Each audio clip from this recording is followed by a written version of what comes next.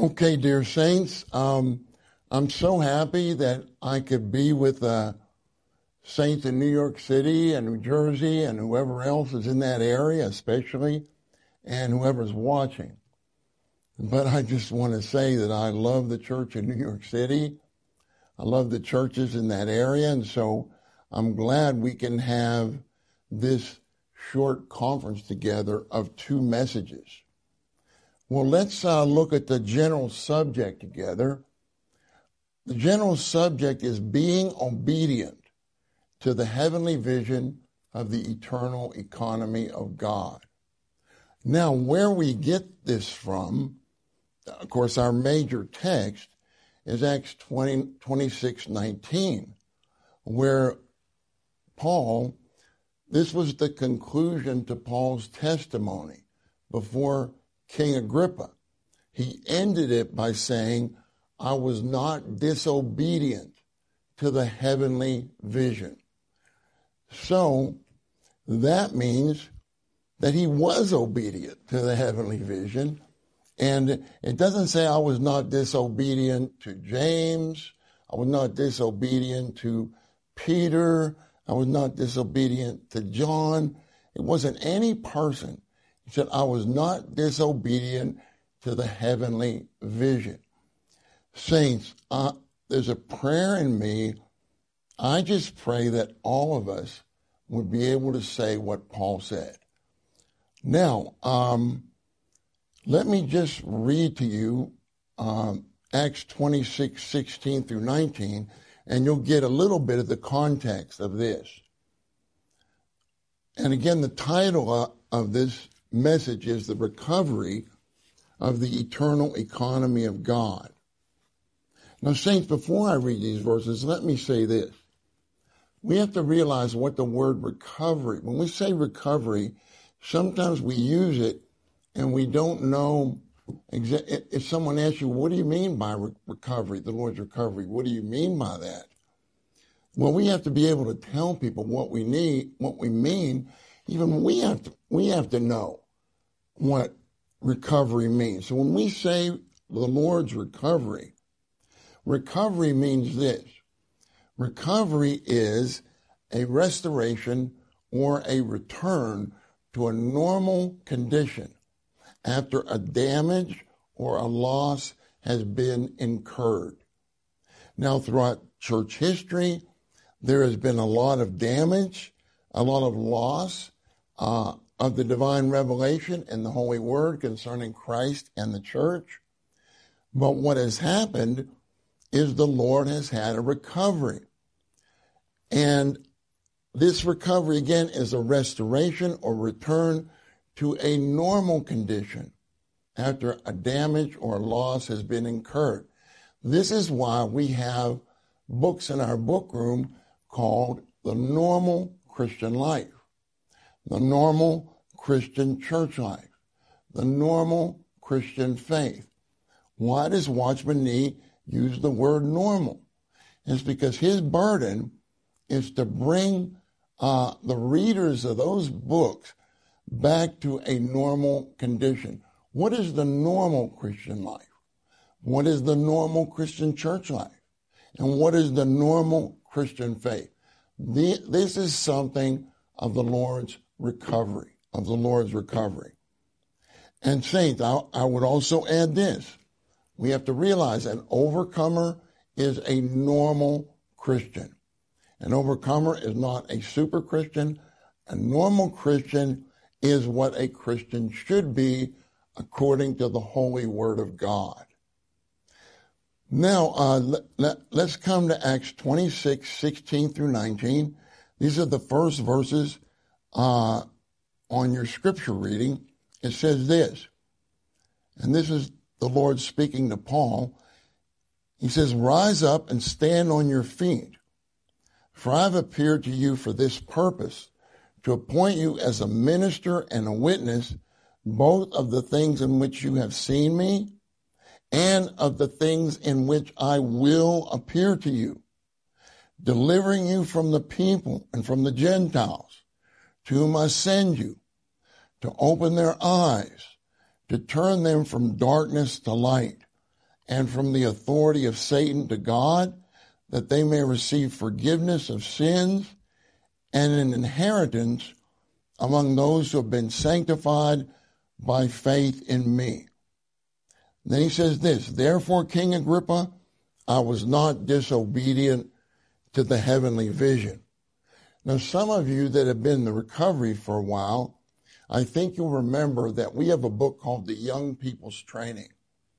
Message 1 of that particular book, Young People's Training, mainly covers Acts 26:18. And in that message, Brother Lee is so burdened that we would pray over this verse and say, Lord, open my eyes. How can we open other people's eyes if our eyes aren't open? So we have to personalize this verse in our prayer to the Lord.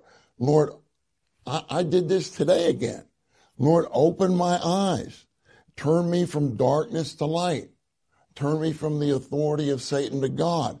Lord, I do not want to be under Satan's authority in anything. I want to be under your authority, Lord. And I like to receive, Lord, a full, total, complete forgiveness of my sins. Now, of course, we've received the eternal forgiveness of our sins. When Paul is talking about the forgiveness of sins here, he's talking about the application of the eternal forgiveness of sins to our being so that our conscience can be cleansed in the precious blood of Christ to restore our full fellowship with the Lord. Then again, you have, we need to pray that. We need to pray, Lord, I like to receive an inheritance among those who have been sanctified by faith in you. God himself is our inheritance. We have received a sample of this inheritance, an earnest of this inheritance. When in the next age, in eternity future, we will receive the full inheritance of all that the triune God is, of everything that he has done, of everything that he is doing, and of everything that he will do. He is our inheritance. And it's among those who have been sanctified by faith in the Lord. So again, we need to pray, Lord, sanctify me. Don't just separate me unto yourself, but saturate me with yourself. That's what it means to be sanctified. And I want to exercise my spirit of faith, according to 2 Corinthians 4:13, to have real living faith in you. Then the conclusion is, again, I was not disobedient to the heavenly vision. Now, saints, in this chapter, I really like this. I don't have this verse listed here, but if you look at verse 22 later, Paul tells King Agrippa, he said, having obtained the help which is from God, I have stood unto this day, to testify of the heavenly vision. Now that word help, having obtained the help which is from God, actually means alliance, A-L-L-I-A-N-C-E, alliance. This meant that Paul was in a living alliance with God. The triune God was Paul's ally, and he received the triune God as his assistance in this alliance. So we need to pray, Lord, I want to receive you as my help. I want you to be my ally. I want to receive you as my assistance in this alliance so that I can open up the heavenly vision of the eternal economy of God to everyone. Now, saints, before we get into the outline, I would just like to recommend this book to you. It's called The Vision of the Age. And saints, I'm so burdened, and I realize I don't have that much time, but I would encourage you to read this book prayerfully. I would tell all the responsible brothers and all the saints, even if you've read it, read it again. You know, I had to bring a new version with me because my old version is falling apart because I've gotten into it so much. And just to let you know, the new version has a different page sequence. So I will tell you about the pages from this newest version. Now, I'd just like to read a little bit to you from pages 49 and 50 of this book, which is very pertinent.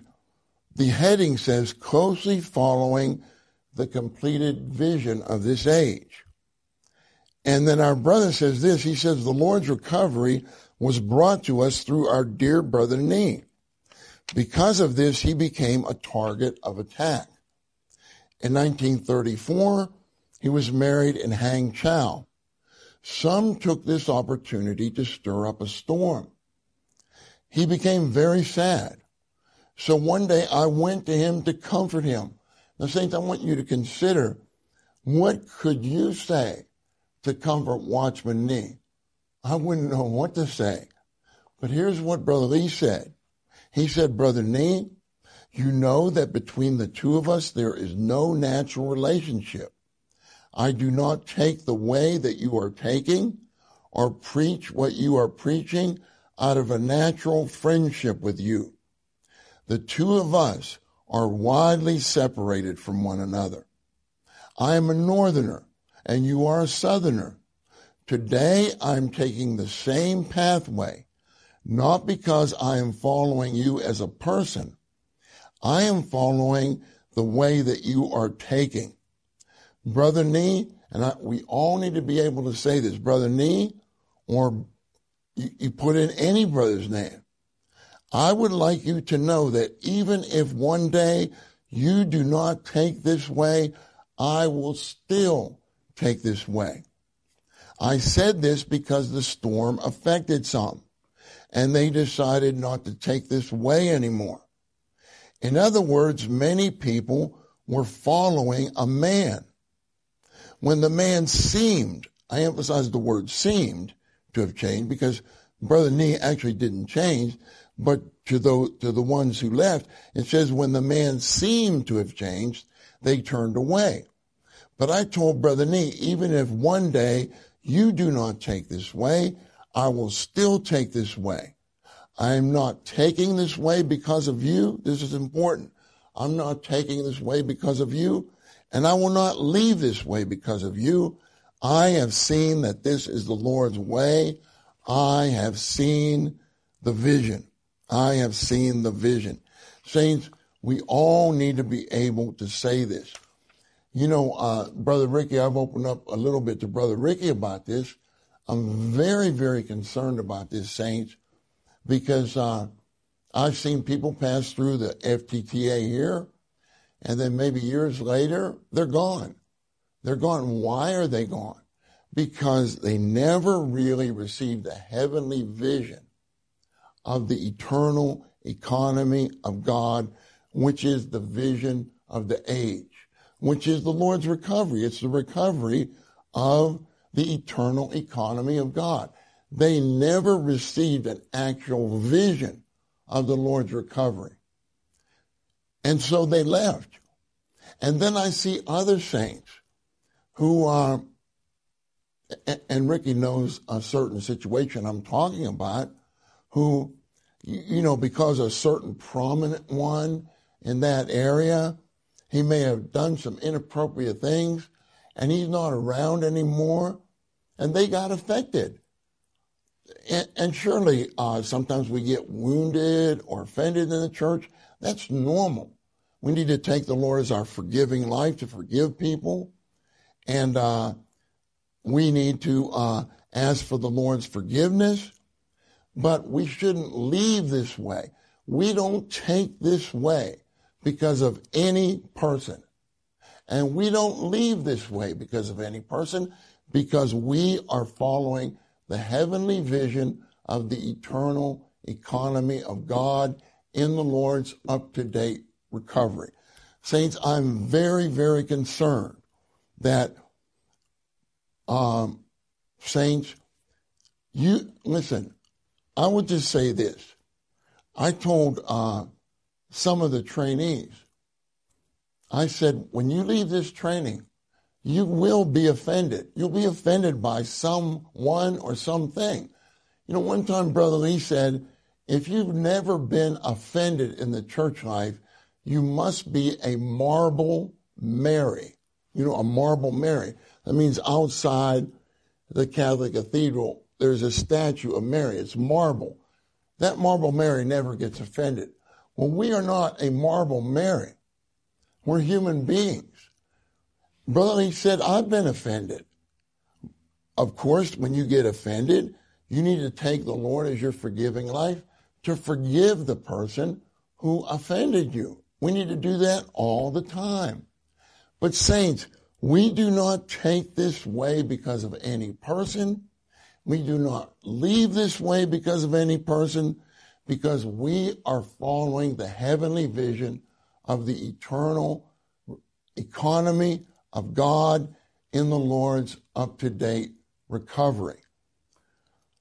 And I cannot tell you how burdened I am about this, saints. I do not want any of us to have mere information about the Lord's recovery. I want all of us to have a colossal revelation of the Lord's recovery. Now, can you imagine what Brother Lee said here to Brother Nee was a great encouragement to Watchman Nee. That shows that they had no natural relationship at all. So, if you go to page 64 of this newest version, Brother Lee defines God's economy. He says God's economy is God's working himself through his divine Trinity into man in order that man would enjoy the riches of Christ, to become his members and be constituted into the body of Christ for the manifestation of the triune God.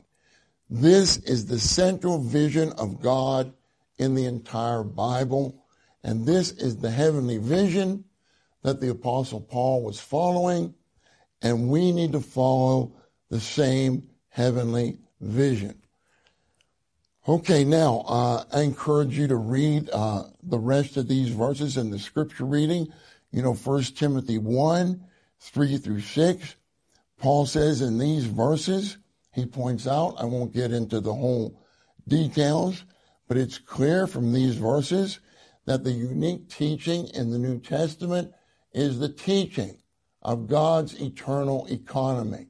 We should not teach anything else other than God's eternal economy. Of course, we teach different details of the Christian life and the church life, but we always link it to God's eternal economy. I've never been to one of Brother Ricky's conferences with the parents related to the young people, but I have the full assurance that whatever he shares there is linked to God, that everything he shares is linked to God's eternal economy. And that is wonderful. That is absolutely wonderful. All right, now, I have 1 Timothy 6, 3 through 4 in here, because these verses, and again, I won't read them or get in detail, but it talks about our need to consent to healthy words. Those are words that are full of life, and to not to give heed to myths and unending genealogies which produce questionings. I'm sorry, that's 1 Timothy 1, 3 through 4, rather than God's economy, which is in faith. 1 Timothy 6, 3, consent to healthy words. That means we need to say amen to healthy words. And the teaching which is according to godliness. What is that teaching? That is the teaching of the eternal economy of God. It produces godliness, which is God manifested in the flesh. Godliness is God-likeness. Godliness is Christ lived out through us. for the corporate expression of the triune God. Now, just one more set of verses, 2 Corinthians 11, 2 through 3. Paul says in verse 2 that he betrothed us to one husband to present us as a pure virgin to Christ. This relates to our loving the Lord. Saints, what a wonder it is and what a mercy it is that we have been brought under the unique New Testament ministry that ministers the unique teaching of God's eternal economy, that brings us into a love relationship with the Lord as our husband. That's why, Saints, if you could do a search on your computer through all the life studies, through all the ministry of books, and just type in, Lord Jesus, I love you, and press the button that searches for it, you'll see many, many, many portions that say, Lord Jesus, I love you. Because the genuine New Testament ministry stirs up your love for the Lord as your unique husband, But in verse 3, Paul said he was concerned for the Corinthians that their thoughts would be corrupted from the simplicity and purity toward Christ. So we need to take care of our thoughts. Our thoughts are, the way your spouse thinks about you affects her love for you. I'm talking to the husband now. The way your wife thinks about you affects her love for you. She should always think well of you. If she always thinks well of you, her love will be so much for you. She should always speak well of you. Same with the husband. Always speak well of your wife. Never speak something, it's terrible for one spouse to speak something negative about another spouse. This is just terrible, terrible, terrible. That means your thoughts toward your spouse are corrupted. Well, saints, it's possible. If you look in 2 Corinthians, for us to have corrupted thoughts, that's 2 Corinthians 11:3. For us to have hardened thoughts, that's 2 Corinthians 3:14. For us to have blinded thoughts, that's 2 Corinthians 4:4. Or for us to have rebellious thoughts, that's 2 Corinthians 10:5. Our thoughts are linked to our love for the Lord. Verse 3 of 2 Corinthians 11 is linked to verse 2. Being betrothed to one husband is linked to our thoughts concerning Christ as our husband. So again, saints, we need our thoughts renewed. We need our thoughts renewed every day. Now let's come to the outline. I really like this outline, and we won't be able to read all the verses. I encourage you to read them later. And again, saints, with this outline, just pray short prayers over a number of these points. You don't have to pray long prayers. Pray short prayers and ask the Lord as the Spirit of reality to guide you into the reality of what you're praying back to Him. That's His function as the Spirit of reality, according to John 16. He says the Spirit of reality will guide you into all the reality. All right, now let's read Roman numeral 1. It says we must walk in the truth of the heavenly vision of God's eternal economy, of the mark of God's economy, and of the goal of God's eternal economy. This vision must be renewed in us day by day to be the controlling vision of all our life, work, and activity. I'd like to ask you, of course you don't have to answer me or raise your hand, but just consider, has the vision of God's eternal economy been renewed in you before you came to this meeting? Has that vision been renewed in you? It should be renewed in us day by day. It's not a once-for-all thing. It has to be renewed in us day by day, and this vision of God's eternal economy should be the controlling vision of all of our life, all of our work, and all of our activity. Of course, under this, Proverbs 29:18 says, where there is no vision, the people cast off restraint. or the people run wild. If you don't have a vision of God's eternal economy, you'll just be going every which way. There won't be any governing, controlling factor in your life. And that, to me, that is a terrible place to be in. Saints, I remember when I was regenerated, even before I was regenerated, my wife, who I met in college, I was not a Christian. She was a Christian. And I said, why would I want to be a Christian and go to heaven? What am I going to do in heaven? I would always say things to her that she couldn't answer. I said, what am I going to do in heaven for eternity? Am I going to play a harp for eternity? I may have said something like that. And she couldn't answer me. She, understandably so. But saints, I'm saying this because there are myriads of Christians who don't know why they're a Christian. As a Christian, they don't know what the goal of being a Christian is. They don't have the vision that a Christian should have.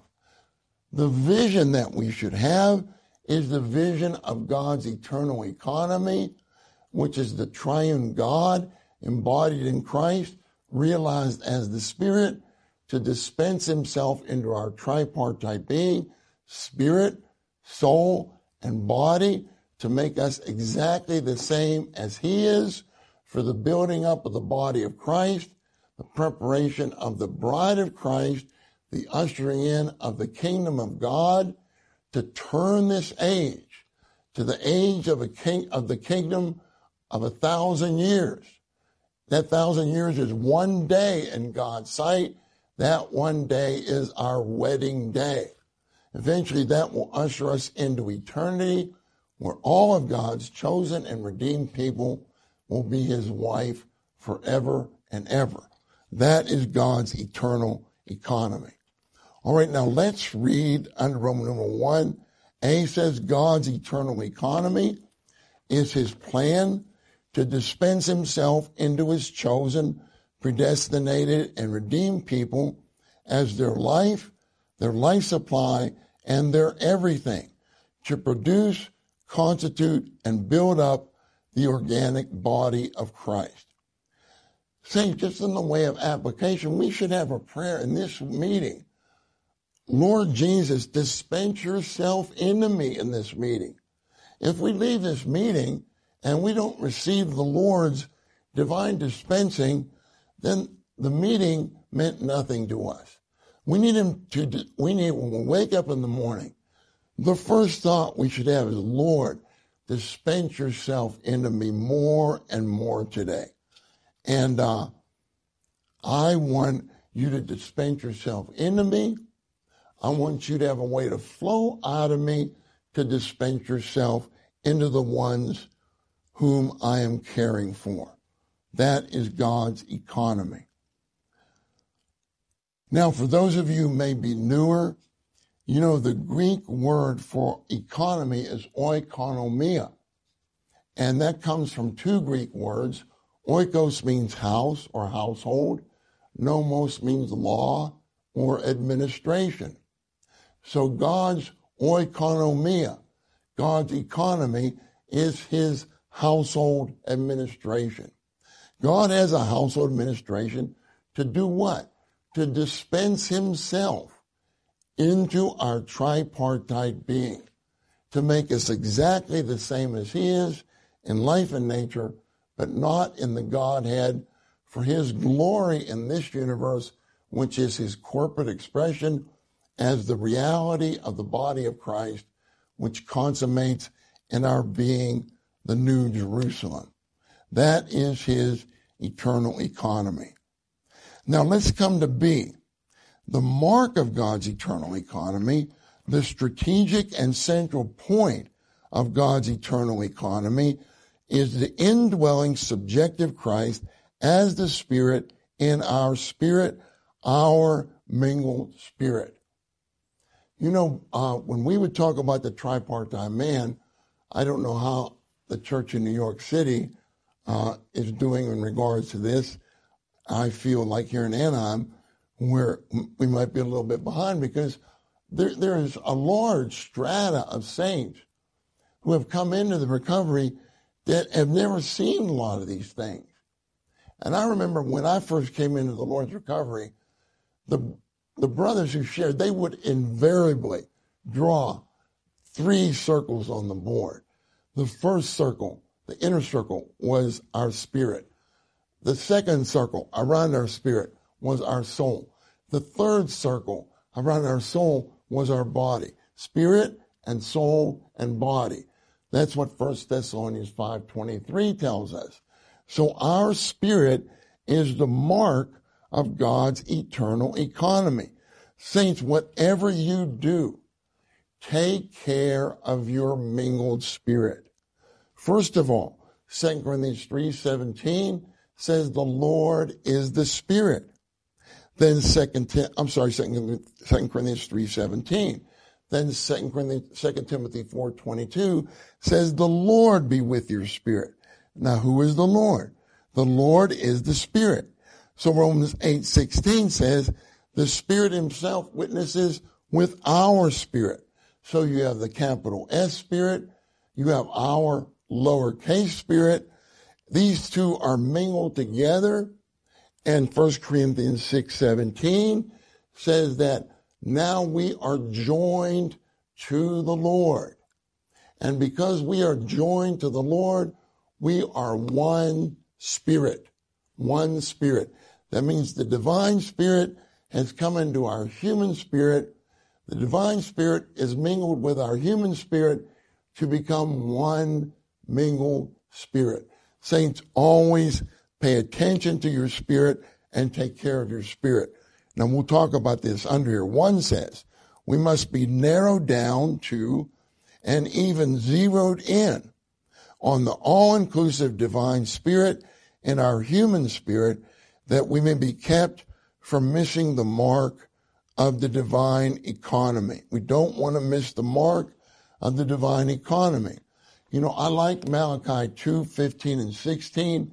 It says 2 times, take heed to your spirit. Take heed to your spirit. If you're making a decision about where to go to school, about anything, even about purchasing a car, take heed to your spirit. Do you have the peace in your spirit? Do you have the rest in your spirit? Do you feel bright within? Is the Lord flowing within you? That is to take heed to your spirit. If you feel dead within, if you feel dry within, if you feel dark within, that means you should not go that direction. Your spirit is telling you, don't go in that direction. Okay, in Romans 1:9, Paul said that he served God. He said, I serve in my spirit. Romans 8:6 charges us to set our mind on the Spirit. What does it mean to set our mind on the Spirit? It means to pay attention to our spirit. Okay, I'll just say that much. Let's come to 2. 2 says, in the blueprint of God's original intention, man is the center of the entire universe, and the center of man is his spirit. So Genesis 2:7 tells us Jehovah formed man from the dust of the ground and breathed into his nostrils the breath of life, and man became a living soul. Now that Hebrew word for breath is the Hebrew word neshama. Neshama. It's the same Hebrew word used in Proverbs 20:27. Proverbs 20:27 says the spirit of man is the lamp of Jehovah. That word for spirit in Proverbs 20:27 is neshama. The same Hebrew word for breath in Genesis 2:7. So that word for breath in Genesis 2:7, when God breathed into man's nostrils the breath of life, he was breathing into man's human spirit. He formed man from the dust of the ground. That's man's body. He breathed into man's nostrils his spirit, the human spirit, and as a result of this, man became a living soul. And Proverbs 20:27 It says that the spirit of man or the neshama of man is the lamp of Jehovah. Now let's look at A under 2. It says the heavens are for the earth is for man, and man was created by God with a spirit. For what reason? That he may contact God, receive God, contain God, worship God, live God, fulfill God's purpose for God, express God, and be one with God. Now, saints, this is from Zechariah 12:1 mainly. This verse tells us that Jehovah stretched forth the heavens. He laid the foundation of the earth, and he formed the spirit of man within him. What this shows is that the heavens, including all the stars, all the galaxies, the heavens are for the earth. The earth is for man, and man has a spirit which is exclusively for God. Why does man have a spirit? It's because God is spirit. According to John 4:24, God is spirit, and if we're going to worship him, we have to worship him in our spirit or with our spirit. That's a prepositional word in the Greek. Worship in spirit can also be translated worship with spirit. But anyway, we translate it worship in spirit, which is the, I feel that's the best translation, of course. But saints, isn't it wonderful that right now you can turn to your spirit and exercise your spirit to actually contact God? Now, why did you come to this meeting? I believe this is an evening meeting. Why did you come? You didn't come to this meeting to see how I look on the video. You came to this meeting to contact God in your spirit. Saints, it's wonderful. We can exercise our spirit to contact God, to receive God, to contain God, to worship God, to live God, to fulfill God's purpose for God, to express God, and to be one with God. That is wonderful. Now look at what B says. Without God being the Spirit, and without our having a spirit to contain God, to be one with God, the whole universe is empty and we are nothing. Saints, if we don't have a spirit to contact God, who is the Spirit, to us, the whole universe is empty. What's the universe about? What is our purpose? What is man's purpose? It means that we're nothing without having a spirit to contact God. You know, Ecclesiastes shows us what it's like to live in the world without exercising your spirit. It begins in verse 2 by saying vanity of vanities twice. You can translate that. If you look in the Amplified Bible, it says vapor of vapors, futility of futilities, emptiness of emptinesses. Saints, if we don't exercise our spirit to contact God, who is the Spirit in our spirit, all of human life is a vapor. All of human life is futility. All of human life is emptiness. I'm so glad that the next verse, the next book, doesn't begin with vanity of vanities. It begins with these words, the Song of Songs. Saints, when you begin to exercise your spirit to contact God, your Christian life and your church life will get changed from vanity of vanities to the Song of Songs. Your Christian life will become a musical, a divine and mystical musical, where you are enjoying the pneumatic Christ as your song of all songs. He is the Song of Songs. And saints, isn't it wonderful that in the church life, all of us are singers? You know, I don't have a choir behind me, and you don't have a choir behind you, because we are the choir. We are the singers. No matter how bad your voice is, you can make a joyful noise to the Lord. It doesn't say make a joyful harmony to the Lord. It says make a joyful noise to the Lord. You know, some brothers that I sit next to, their voice is so wonderful. They could be opera singers. Another brother that I sit next to, he's tone deaf. So he sings at the same tone in everything. But either voice makes God happy, because all that God wants to hear is a joyful noise to the Lord. Then we exercise our spirit to sing to the Lord, especially our life becomes the song of songs. Now let's come to 3. 3 says Christ as the life-giving spirit can be everything to us when we live in and exercise our spirit. To live in our soul is to live in the principle of Antichrist. Now you may be surprised at this statement, but saints, when we live in and exercise our spirit, we are enjoying automatically Christ as the life-giving spirit. We touch him as the life-giving spirit. We get filled with him as the life-giving spirit.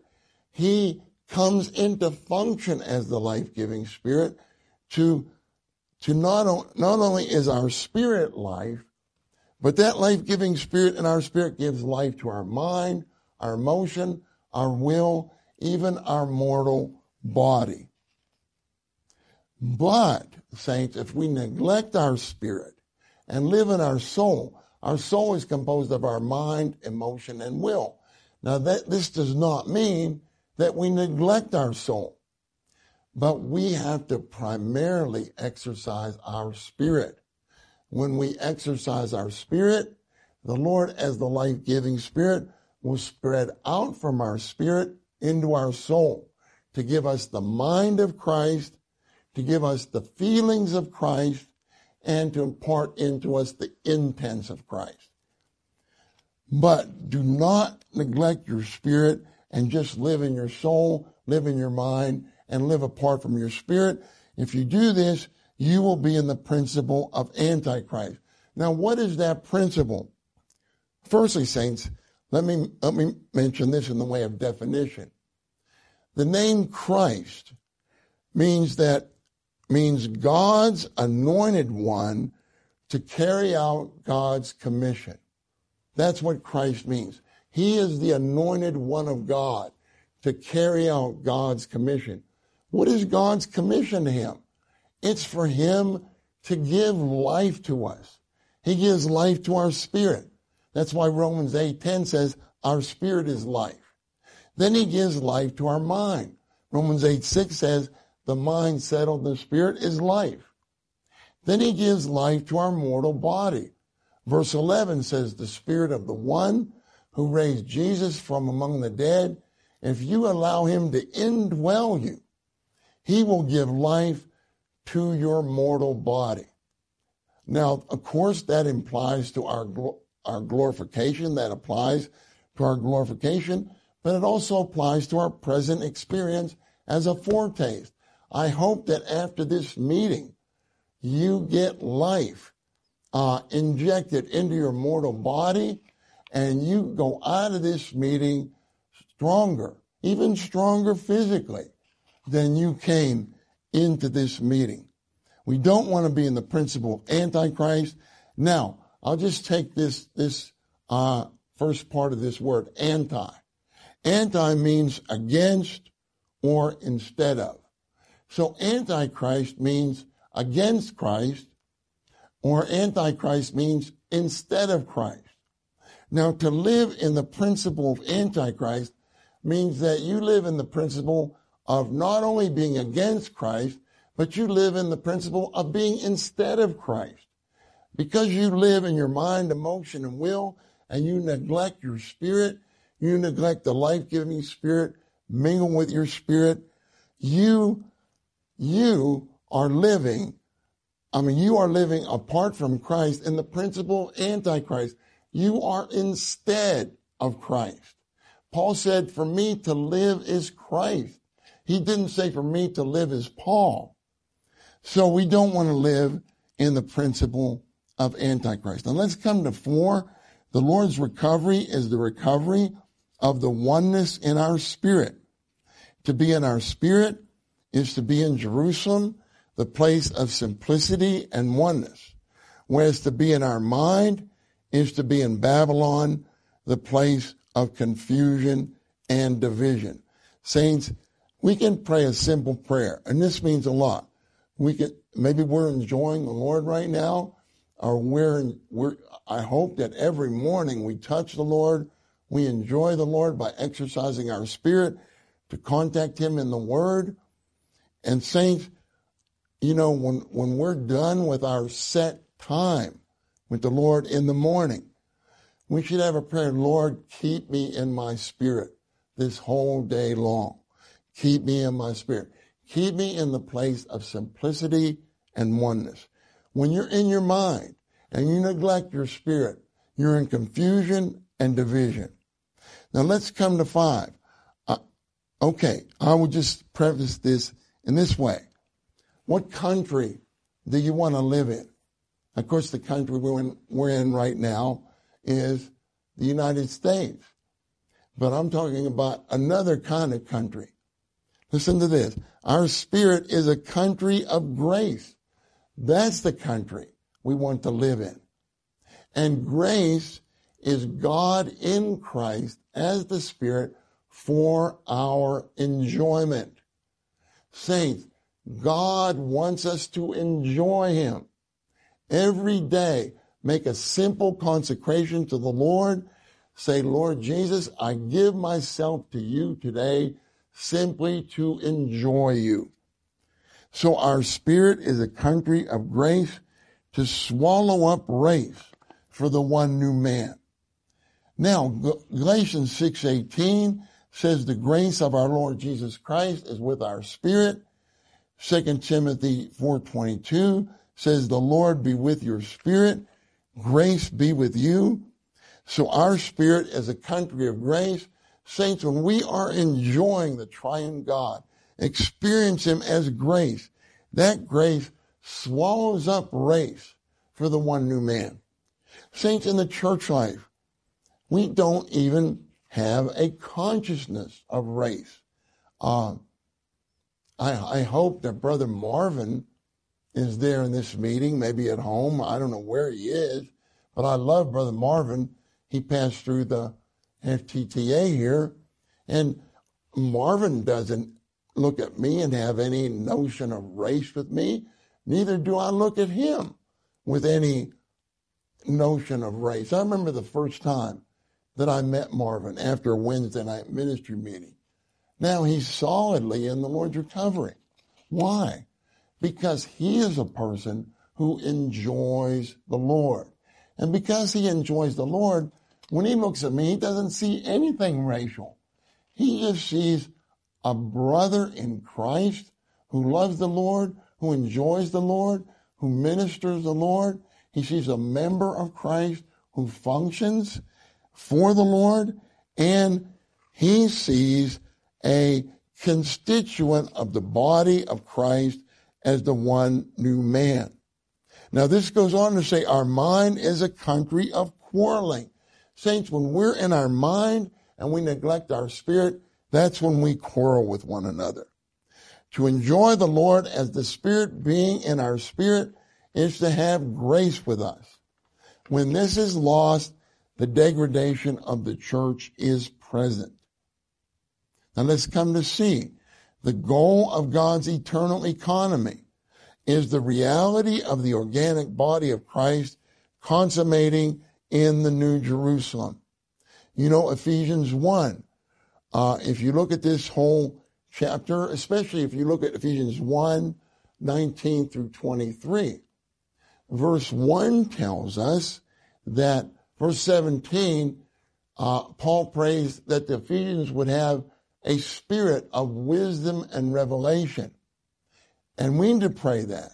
And then verse 19, Paul says that they may know what is the surpassing greatness of his power toward us who believe. Saints, Christ as the life-giving Spirit is the surpassingly great power of the triune God toward us who believe. Now, another portion that shows us this is when you come to the end of Ephesians 1, in verse 22, it says he is head over all things to the church. That little word to implies there is a divine and mystical transmission of Christ as the great power of the triune God into our being. So what kind of power does Ephesians 1, 19 through 23 talk about? If you read it closely, it talks about resurrecting power, ascending power, subjecting power, and heading up power. Saints, we need to open to the Lord, open our being to him without any condition, any reservation, and say, Lord, dispense yourself into me today, even in this meeting, as resurrecting power, as ascending power, as subjecting power, and as heading up power, to be head over all things to me as a member of the church, which is your body. Now let's come to 1 under C. 1 says, without the local churches, there is no practical expression of the body of Christ, and there can be no reality of the body of Christ. Saints, praise the Lord for the local churches. Revelation 1, especially 10 and 11, show us that the churches in the early church was one church for one city, and one city with only one church. Firstly, in a universal sense, there's only one church in this universe. There's only one body of Christ. Well, how do we meet to express that one body of Christ? We meet as the church. We don't have a description of who we are. We don't have a descriptor like a denominational descriptor. We are the church. When we say we are the church in New York City, we are merely telling people who we are. We are the church. We happen to be in New York City, so we are the church in New York City. It's just like the moon. Let's say that, I don't know what the moon's going to be like tonight, but let's say it's a full moon. You can look at it in New York City, and you can look up at it. You can say, wow, this is the moon in New York City. I can look at that same moon here in Anaheim, and I can say, wow, this is the moon in Anaheim. Saints, it's the same moon. It is just manifested and expressed in different cities. So the way the universal church is expressed, the universal church is signified by that one moon, and the local church is signified by, means the appearance and manifestation of that one church is in cities. So there is the church in Anaheim. There is the church, the moon, in New York City. There is one church for one city, and one city with only one church as the expression, as the local expressions of the unique body of Christ. Now, 2 goes on to say, God's eternal economy is to obtain the body of Christ. Any work outside of this is not on the central lane of God's eternal economy. Now let's come to 3. We must follow the footsteps of the Apostle Paul to bring all the saints into the blending life of the entire body of Christ. Now, saints, we are, I think, those of us who have been in the recovery a long time, who were with Brother Lee during his ministry, at the end of his ministry, this was something new. We have a book called Practical Points Concerning Blending. I edited that book, and I remember Brother Lee asking me and another brother to go to London to share the contents of that book with the saints in England and Europe, whoever came to that conference. On the plane, I was fellowshipping with this brother. Brother, what is the intrinsic significance of blending? Listen, blending is not an outward matter. Blending is a divine and mystical matter. Now let me go on to say there's a physical aspect to it, but there's an invisible reality to blending. Now, praise the Lord, I think all of you in New York City can testify that in the last 5 to 8 years or whatever, you have been brought more and more into the blending life of the entire body of Christ. At least, I still remember when I first visited the church in New York City, I was so thrilled. It was such a privilege for me because it was the first time I really got to blend with the saints in the church in New York City. That was a great privilege to me. Now, saints, I have 1 Corinthians 12:24 here because this verse says God has blended the body together. Now, I should have put verse 25 on here because here's what verse 25 says. Let me read it with this phrase in verse 24. God has blended the body together that there would be no division in the body.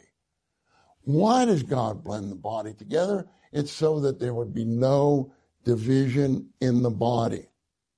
And what does it mean practically to be blended together? Here's what it means. It means, I'll say 2 ways. First way I'll say is this. If you're serving the Lord in a group, whether it's a vital group or a group of brothers to carry out a certain commission from the Lord, a group of sisters, you should always, before you do anything, always fellowship, always stop before you're about to do anything, and fellowship with the saints whom you are coordinating with. If you don't stop the fellowship, you are not in the blending. Saints, always stop. When you're about to do something, and I'm saying this with a lot of experience, I've seen very talented brothers, very, very good brothers, and I'm not condemning them at all, but they're so gifted that it is so easy for them to go way ahead of the coordination, which is, I think that all of us as coworkers, we've learned, don't go way ahead. Stop to fellowship with the brothers whom you're coordinating with.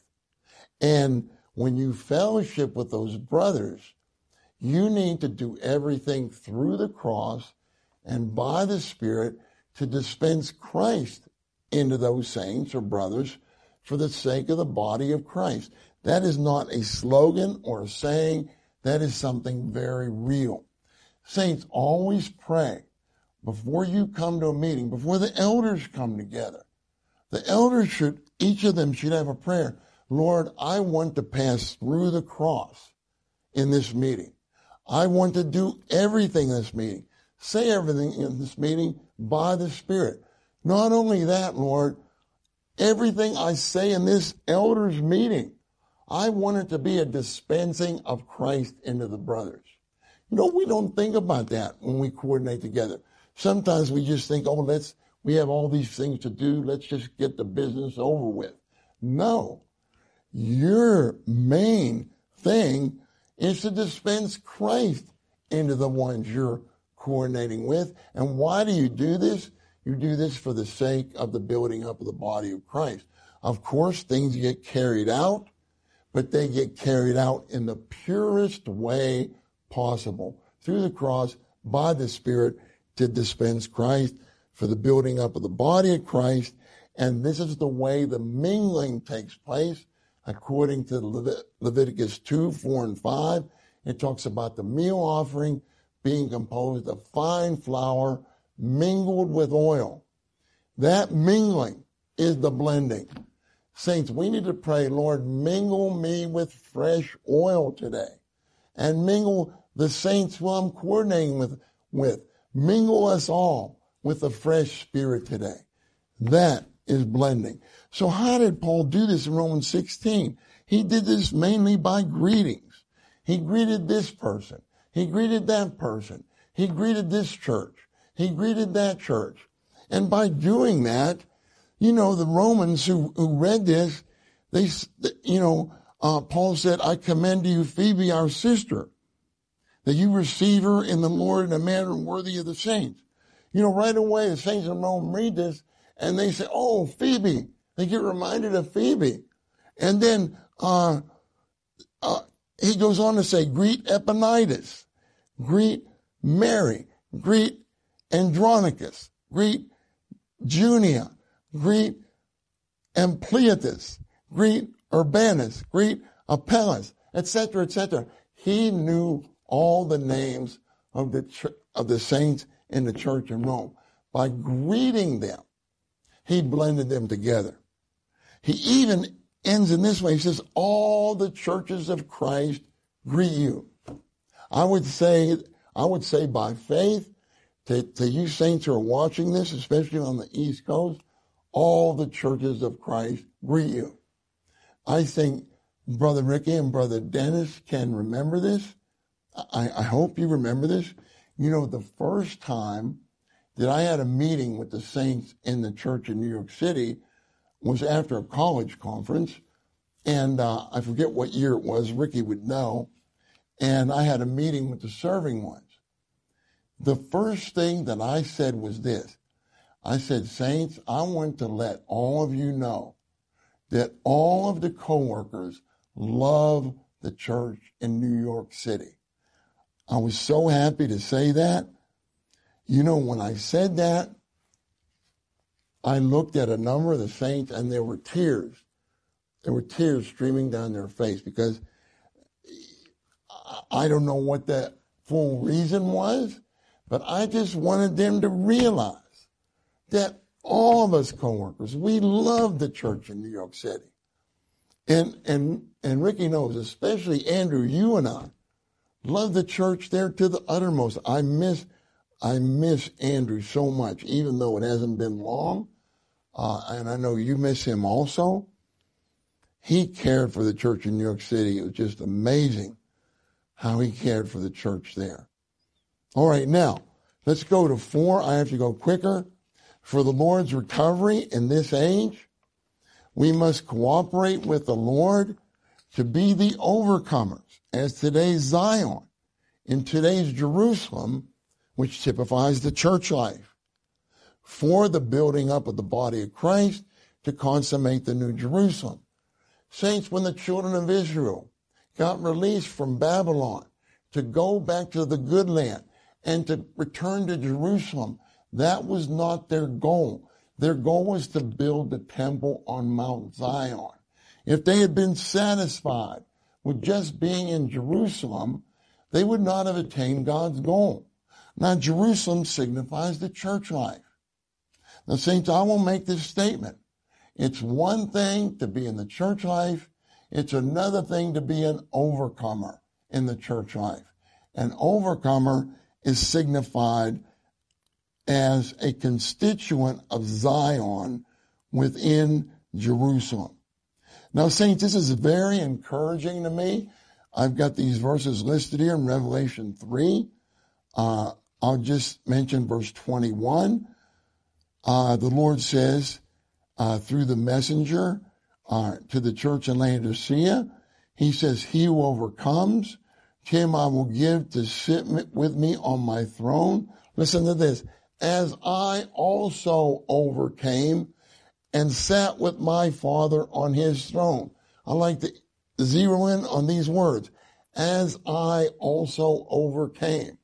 What that means is Christ is the unique capital O overcomer. And this capital O overcomer is in our spirit. He's the only one who can be an overcomer. Saints, the only one who can be an overcomer is Christ as the life-giving, sevenfold intensified spirit in our spirit. Only he can be an overcomer. That's why we need to exercise our spirit to contact him, to experience him, to enjoy him, and to live him out, to let him live through us. Then we will be his duplication as an overcomer.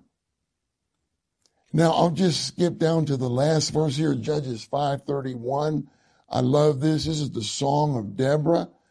Deborah says this, may those who love him be like the sun when it rises in its might. That matches Matthew 13:43, where the Lord says concerning the overcomers that they will shine forth like the sun in the kingdom of their Father. Saints, we need to say, Lord, constrain me with your love. I want to love you with all my heart, all my mind, all my soul, even all my physical strength, so that out of your infusing me with yourself as the love of God, I want to love you with that very love, so that I become like the sun when it rises in its might. Now let's come to D. D says teachings that differ from the unique and healthy teaching of God's eternal economy.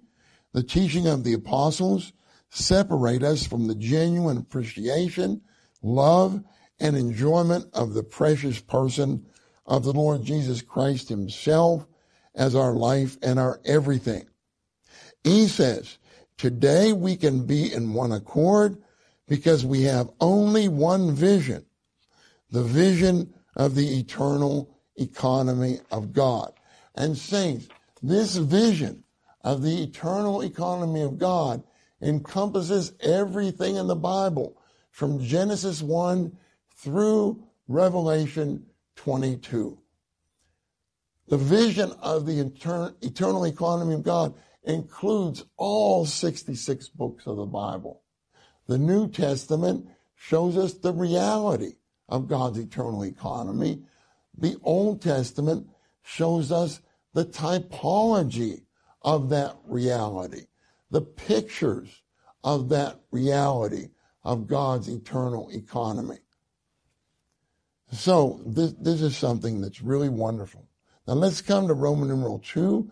God's eternal economy was unveiled through the apostles, but because the believers lost the proper understanding of God's eternal economy, there is the need for it to be recovered by the Lord. A says, the words recovery and economy refer to one thing as seen from two different viewpoints. Have you ever considered this? I don't think many of us have considered this. Let me read on. With God, it is a matter of economy. With us, it is a matter of recovery. B says, recovery means to go back to the beginning. We need to go back to the beginning, receiving the Lord's grace to go back to God's original intention, to what God ordained in the beginning.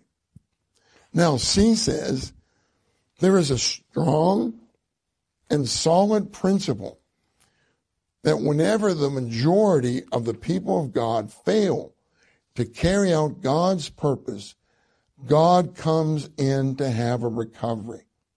His recovery is always with the minority, with a remnant of overcomers, not with the majority.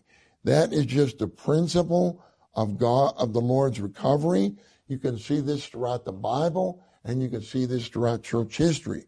If you look at the book of Ezra, and you look at the genealogies there, and you compute everything, listen, there were hundreds of thousands of Jews that were brought into captivity in Babylon. only about 43,000 of them returned to Jerusalem to rebuild the temple. The whole population of Jews should have come. Why didn't they? Because the principle of God's recovery is with a minority, Now, D says, our vision should be governed not by the present situation, nor by traditional practice, but by God's original intention and standard as revealed in the scriptures according to the present advance of his recovery. Now, saints, I want you to get these next 3 points. These next 3 points tell us in a more practical way, what the Lord's recovery is. And it's exactly the opposite of Satan's strategy. We have a booklet called Satan's Strategy Against the Church. If you read that booklet, you will see that the Lord's recovery is exactly the opposite of Satan's strategy. Pray over these 3 items to get them into you. 1 says, the Lord's recovery is the recovery of Christ as our center, reality, life, and everything. We need to pray, Lord, be my center, reality, life, and everything today. What is Satan's strategy against the church? It's to bring in substitutes for Christ. Now, what's the second aspect of the Lord's recovery? 2 says the Lord's recovery is the recovery of the oneness of the body of Christ. That is a great recovery, to recover the oneness of the body of Christ. This is why we meet as the church in New York City, as the church in Anaheim. The reason why we meet as the church, the reason why we meet on the ground of the church is so that we can love all the brothers. We have made the choice to love all the brothers on this earth. All the brothers and sisters on this earth, we have made the choice to love them. Because we're in the same body. There's only one body. There's only one church universally. And we, to practice that, we meet as a local expression of that one universal church. We are the local expressions of the one universal church, the one body. So, the Lord's recovery is the recovery of the oneness of the body of Christ. The Lord prayed for this in John 17. And we are here in the Lord's recovery to bring in an answer to the Lord's Prayer in John 17. Now, saints, just consider number 2. What do we have out there? And I'm not being critical of our dear brothers and sisters. It's just the Lord's mercy that we've been shown this. But saints, let me give you an example. In this book, is there anything in here that talks about Southern Baptists? There's nothing in there. I love all the brothers that meet in that way, but I will tell you, John the Baptist was not a Southern Baptist. He was a baptizer. There's no such thing as denominations in the Holy Scriptures. You know, denominations is from the Latin. De means of. Denomination means name. It means you're of a certain name. Saints, we only take one name. We take the name of our husband. The name of our husband is Christ. On this basis, we can say the church as a whole is Mrs. Christ. Mrs. Christ. He is our husband. We just take his name, no other name. Now, the third aspect of the Lord's recovery is in 3. The Lord's recovery is the recovery of the function of all the members of the body of Christ. So the Lord's recovery is the recovery of your function, of all of our function. This is why Ephesians 4:15 through 16 shows us that when all the parts operate of the body, when all the joints of the body are supplying the body, it says all the body causes the growth of the body under the building up of itself in love. So it's by the operating parts and by the supplying joints that all the body causes the growth of the body. Now we know in Matthew 16:18, the Lord said, I will build my church. But when you come to 1 Corinthians 14:4b, it says, he who prophesies builds up the church. That's very practical. This one in Matthew 16:18 who said, I will build my church, he went through a process. He became the life-giving Spirit. He is now in our spirit. How does he build up the church? He builds up the church by our speaking him forth, by our speaking him into one another. When we speak him forth, when we speak him into one another, we are prophesying. And when we do that, we are building up the church. Verse 31 of chapter 14 of 1 Corinthians says, you can all prophesy one by one, that all may learn and all may be encouraged. For you to prophesy means that you have to learn something first. For you to prophesy means that you have to be encouraged by the Lord first. So we have to learn Christ. We have to enjoy Christ as our encouragement. Then when we prophesy, people learn Christ and they are encouraged with Christ. Okay, now we'll come to E. We in the Lord's recovery must have a clear vision of God's eternal economy and then be governed, controlled, and directed by this vision, for we are here to carry out God's eternal economy in his recovery. Then finally, Roman numeral 3, it's a good realization to have. In order to realize the recovery of the Lord for the carrying out of the eternal economy of God, we must stay away from death and division. A says we must stay away from death and be swallowed up by Christ as life. This is 2 Corinthians 5:4. Everything in the church must be in the nature of life, with the content of life, and in the flow and imparting of life. Again, I don't have the time. Read all these verses in a spirit and atmosphere of prayer. You'll see a lot more. B says we must reject any kind of division, stand against any wind of teaching. And what is a wind of teaching? A wind of teaching is any teaching other than the teaching of God's eternal economy. A wind of teaching is a teaching that blows you away from the central lane of God's eternal economy. And the composition of God's eternal economy is Christ as the mystery of God and the church as the mystery of Christ. So the wind of teaching, it could even be something scriptural. You know, the presbytery, for instance, is scriptural. Presbytery means the eldership, a group of elders. That's scriptural. But you can't form a denomination around that scriptural teaching. If you do, that has become a wind of teaching. All right, now let me go on. And then it says, stand against any wind of teaching and any spreading of spiritual death, and mark and turn away from those who make divisions and causes of stumbling, contrary to the teaching of God's eternal economy. You know, in Romans 14, Paul was very liberal. He said we need to receive all the Christians. Of course we do. But there are certain ones who all they want to do is make divisions. All they want to do is stumble believers. You have to turn away from people like this.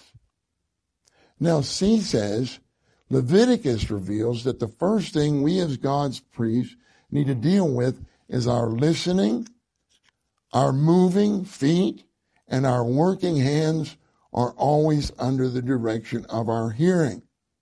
So for the priest and the leper to be cleansed, especially I'll come to the leper. The leper was cleansed by putting blood on the right lobe of his ear, by placing blood on the right big thumb of his right hand, and by placing blood on his right foot, the big toe of his right foot. Well, after he did that, he had to apply the oil or the ointment to that blood that he applied. So that's why we have a hymn that begins this way: first the blood and then the ointment. That's our experience every time. When we confess our sins, the blood cleanses us, and then we enjoy the fresh oil of the Spirit of the triune God. Now, saints, why does the ear come first? Because that relates to our listening, and our moving, which is symbolized by our feet, and our working, which is symbolized by our hands, are always under the direction of our hearing. Now, I'll read 1 through 4 just in a straight way. If we do not take care of our hearing, but give ear to negative speaking, our deeds and our work will be affected in a negative way. If any church would stop hearing negative things, that church would be very healthy and living.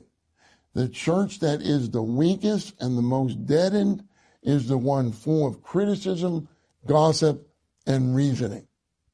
Because we often hear unclean things that are unhealthy and contagious, we need to wash our ears with the blood of Christ.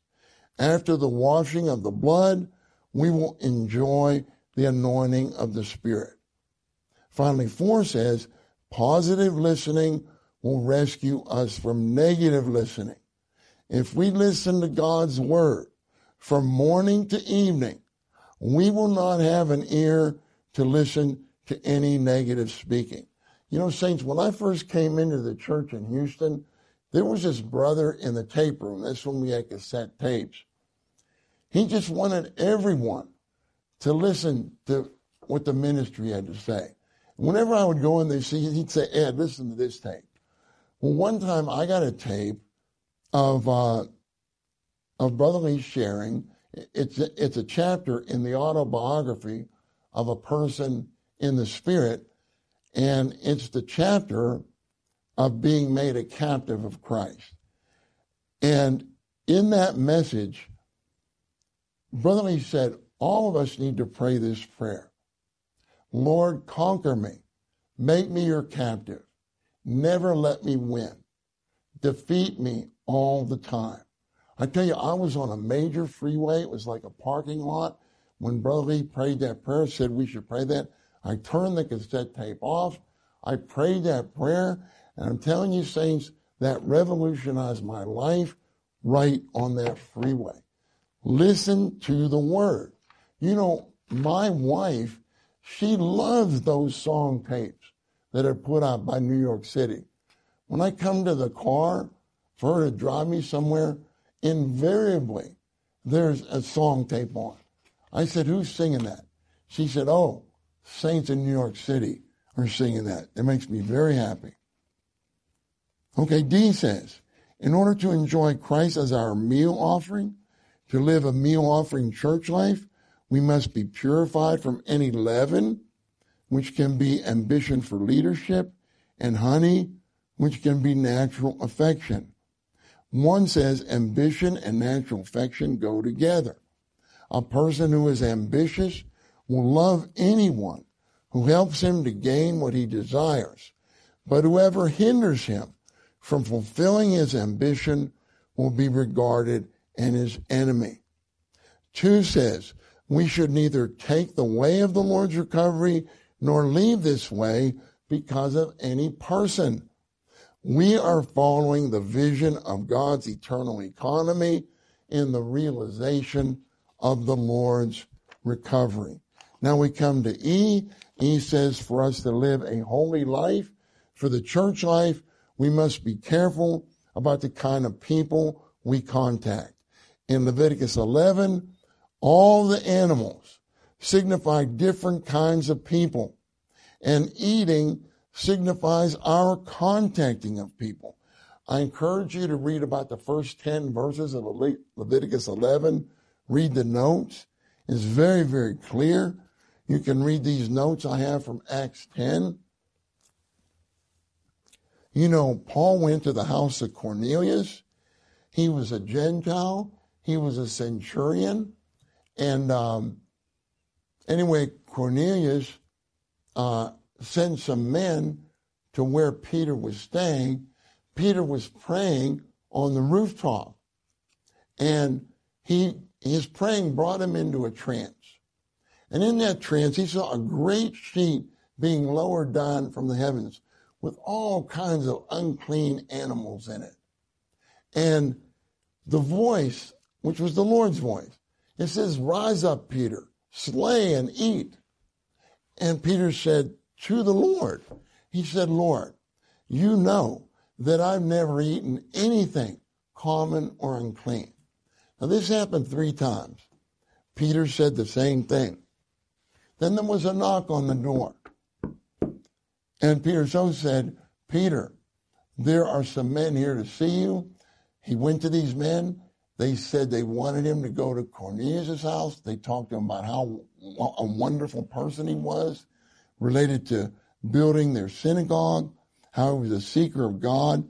So Peter went with them. And Peter began to speak to them. In Acts 10, he said, "You understand," he told them, "that it is unlawful for a man who is a Jew to join himself to or come near to someone of another race." Listen to this. "Yet God has shown me that I should not call any man common or unclean." Where did God show him that? He showed him that on that rooftop, because all of those unclean animals to Peter actually signified people. They signified the Gentiles. What God was saying to him, any person who has been cleansed with the blood of Christ is no longer unclean. He is now clean in my sight. And saints, when we contact people, what does it mean to eat something? It means you contact something outside of you and you take that into you so that it becomes your inner constitution. This is what 1 says. It says to eat is to contact things outside of us and to receive them into us, with the result that they eventually become our inner constitution.